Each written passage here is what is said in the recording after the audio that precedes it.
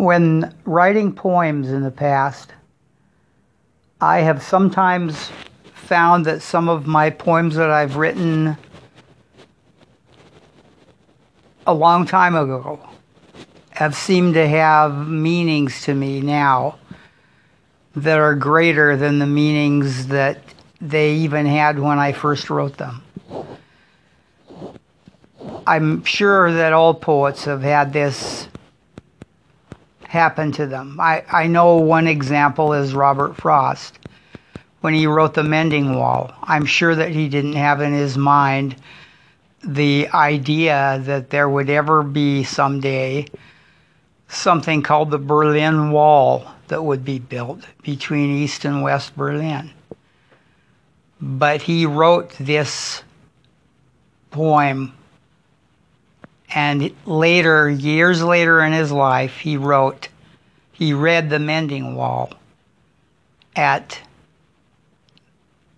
the Berlin Wall.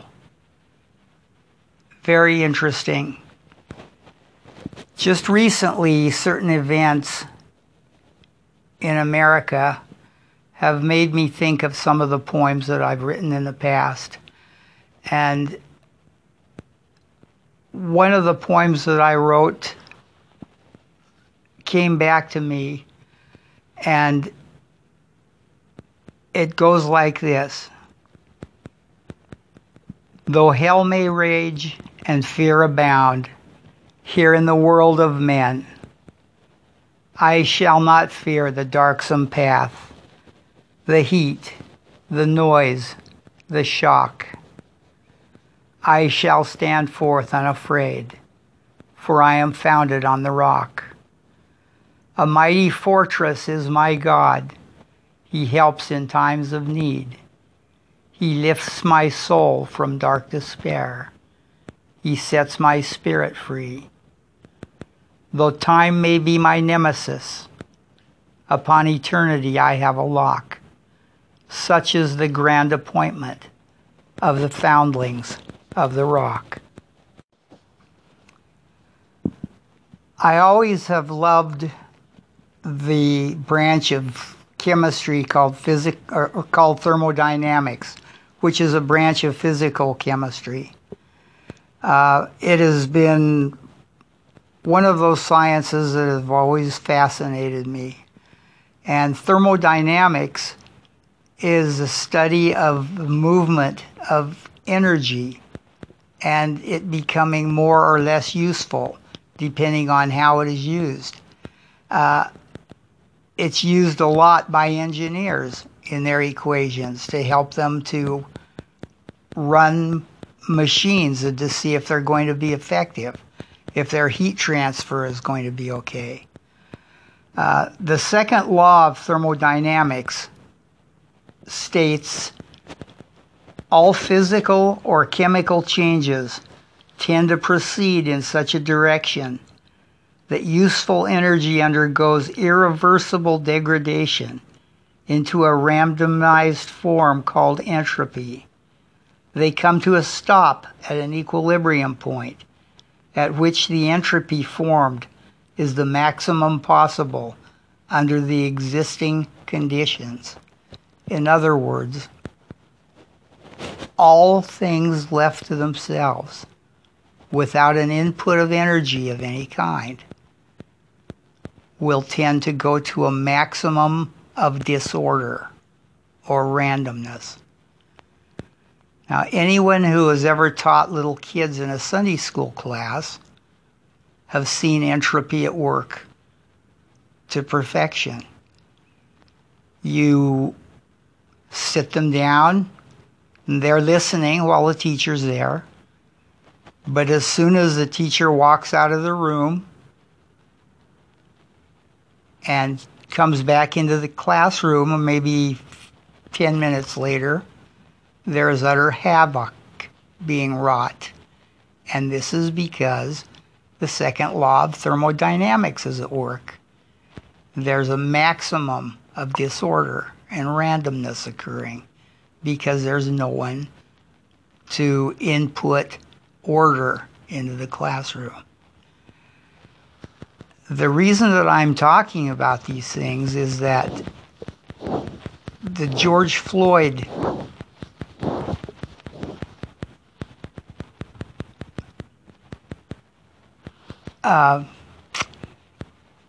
I'm not going to call them riots because they aren't, but the George Floyd demonstrations that have occurred throughout Los Angeles have mostly, for the most part, been relatively peaceful or have started out that way. But as they have gone their way towards the middle or end of these demonstrations, something has happened. I think that we have seen the second law of thermodynamics start kicking in. And we have seen this orderly, peaceful protest start changing over to a bunch of thugs becoming destructive and destroying and looting anything they could get their hands on. It's interesting the way things like this work.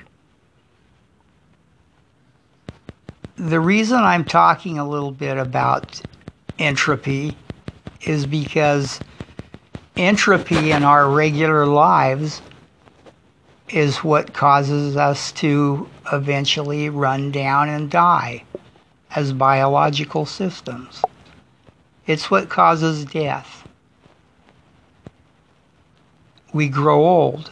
We start out with young, healthy bodies, and as they grow old, entropy takes over to a greater point, and we eventually become worn down and broken down through time until eventually death overtakes us. If there was nothing that in the universe that could help us to overcome entropy, we would never be able to have a resurrection. We would never be able to overcome our sins and weaknesses through the help of our Savior. But we would be in truly a horrible position.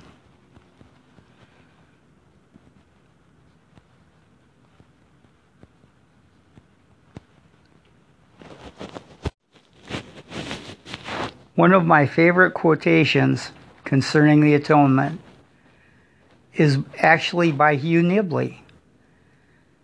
And he was thinking of entropy and of the atonement. And here are the words that he said, which I thought were really magnificent. In its sweep and scope, atonement takes on the aspects of one of the great constants in nature, omnipresent, unalterable, such as gravity or the speed of light. Like them, it is always there, easily ignored, hard to explain, and hard to believe in without an explanation. Also, we are constantly exposed to its effects, whether we are aware of them or not.